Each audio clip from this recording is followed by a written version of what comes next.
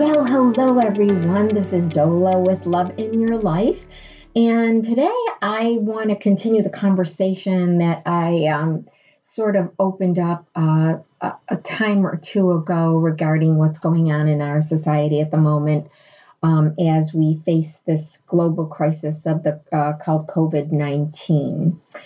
I want to suggest that you have an open mind and think through this thing in terms of our collective responsibility. Because, again, every time I say this, I find myself hesitating and trying to be clear that I am not casting blame on us.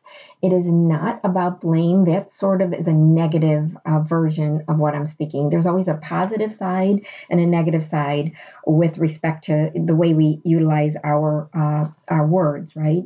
And the word blame is different than the word responsibility in my way of speaking. So what I'm talking about is our responsibility. And the fact is that when we say it that way, even the fact that we use it, and if we frame it in the terms of responsibility versus blame, which I never use because, it's a useless term for me, the blaming of something or another. It's more about the accepting of responsibility and understanding that we have control.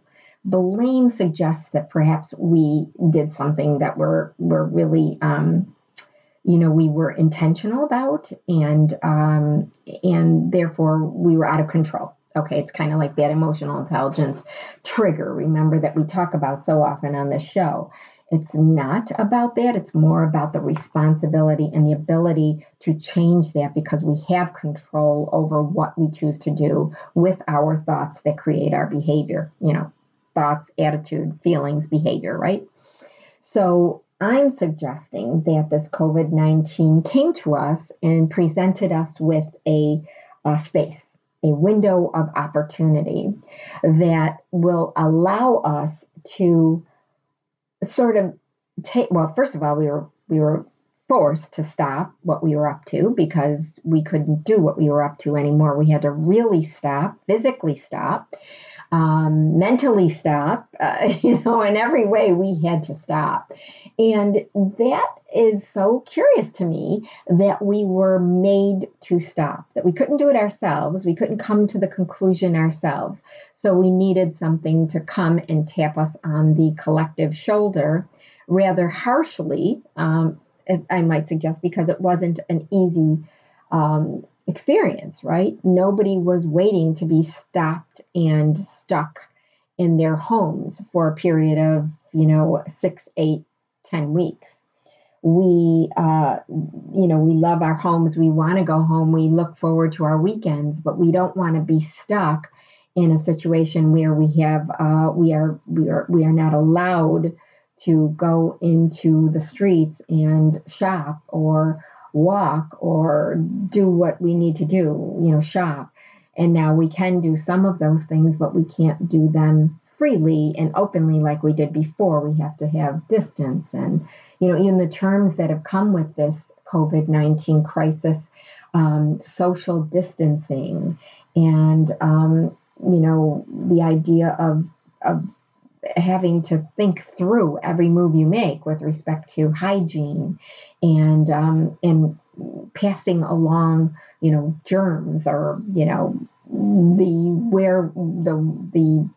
whatever it is that we pass along that creates this virus. They still don't know some of the stuff. I mean, I know scientists are working every day to come up with with all of the answers.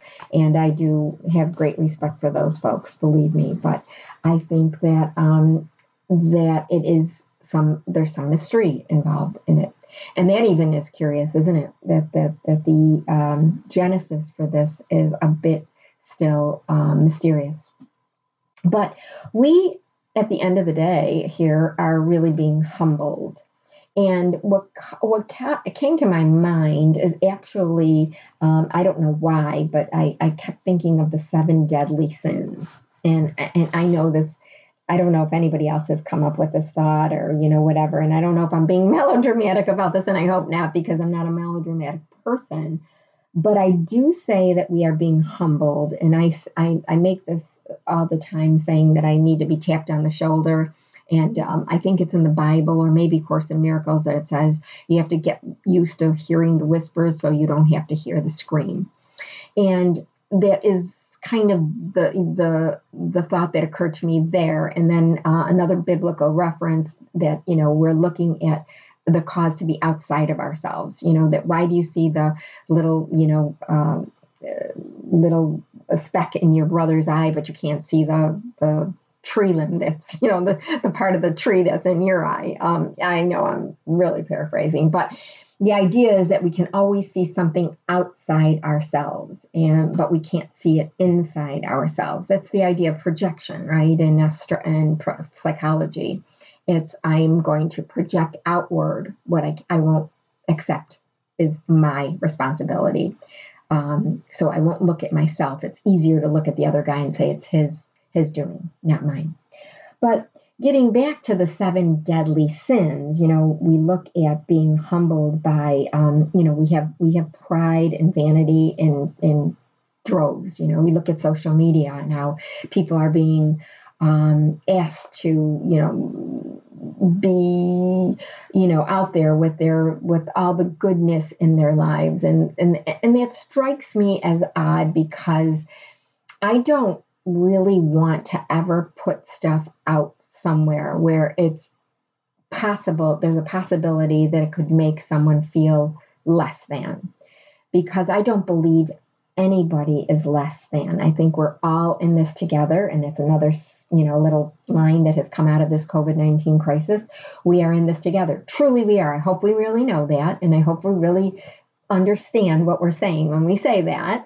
But, the oneness of all of us occurs to me as very critically important to get from this COVID crisis.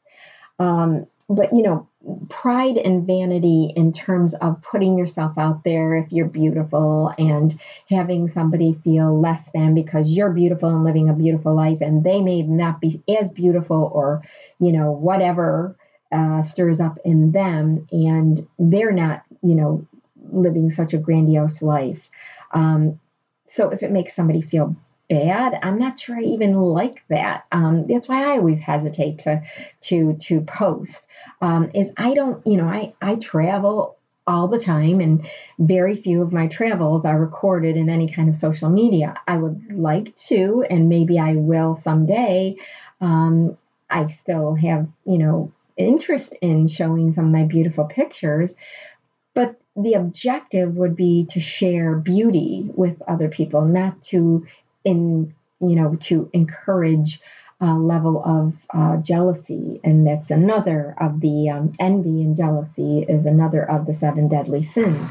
So we have the pride, we have the envy and the jealousy. We have a crisis in the United States with people's weight. We have an obesity crisis, and the idea of gluttony occurs to me, that it's not only eating food, but the gluttonous behavior of people with acquisitions, acquiring stuff. Acquiring food is just part of it, but the gluttonous idea of acquisition and consuming and having more and bigger and better, that has occurred to me that has been highlighted in this whole crisis, right? And again, we keep in, the media and some of the, great stars that have come to, talk to us about the oneness, and we're all in this together. And, one of the things that has brought to light is that we, are home more often with the people we love and we care about. And the dogs and the cats don't know why we're home, but they love it. they don't get it, but they're like, God, I don't know what this is all about, but I certainly love that my family is home. So, even the animals are benefiting from this.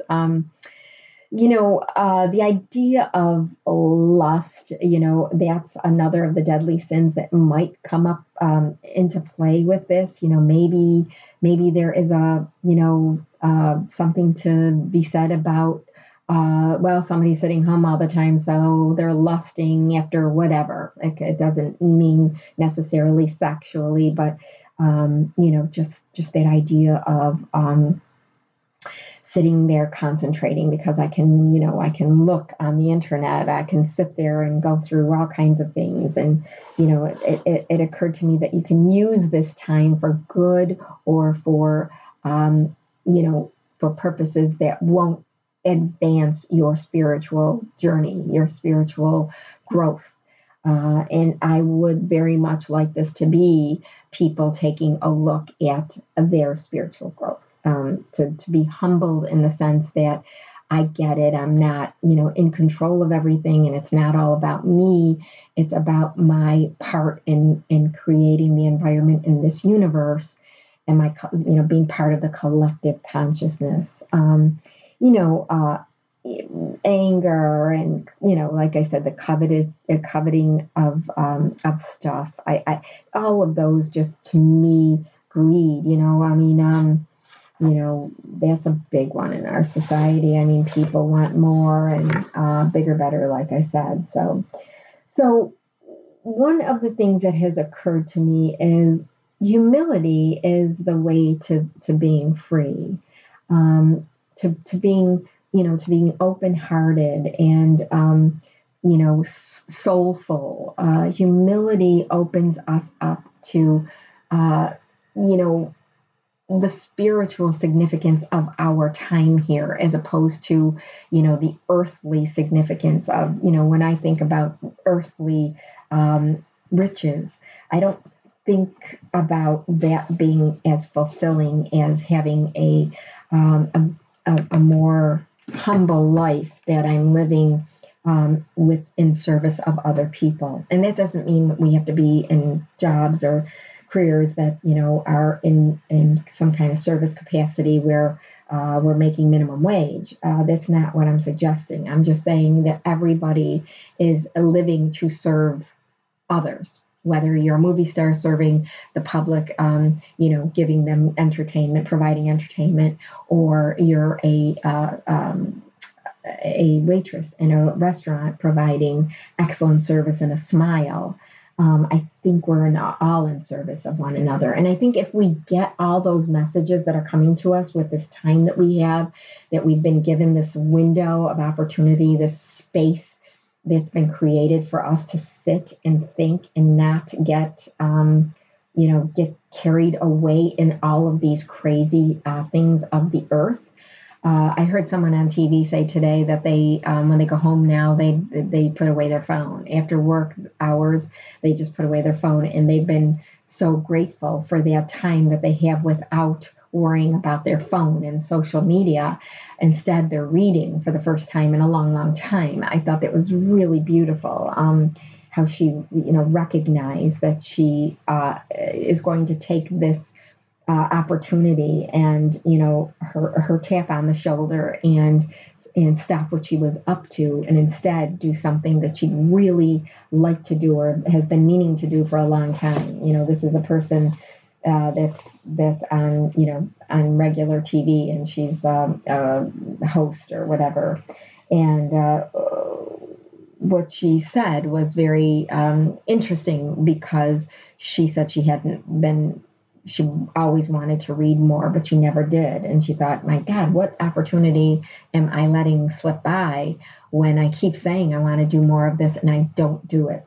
So ask yourself, I guess, what will you do with the space that has been opened? It's going to close. We're going to get back to normal, or whatever normal, we will get back to. And how will you remember this time, or use the rest of this time to do something that is more thoughtful, more kind, more compassionate? How will you use this humbling moment to do something other than complain or be envious or covetous or acquire more stuff. Um, or even angry. A lot of people hang on to anger. And, Louise Hay always said that anger became cancer. And I look at all the cancer we have and I wonder, what are people so angry about? If that's true, then, it suggests we have a lot of anger in the world, right? And so, we need to think about this. And I think this is a great opportunity. I hope all of you take this in the right vein. I only, am reflecting my deepest thoughts about the moment. And again, in service to you and humanity, which is my objective in life, my goal. So I hope you take it in the right vein and maybe even write me and let me know what you're doing with your time. Anyway, I thank you very much for listening to Love in Your Life. Remember that it is the only way to live with love in your life, both personally and professionally. Until next time, guys. Bye.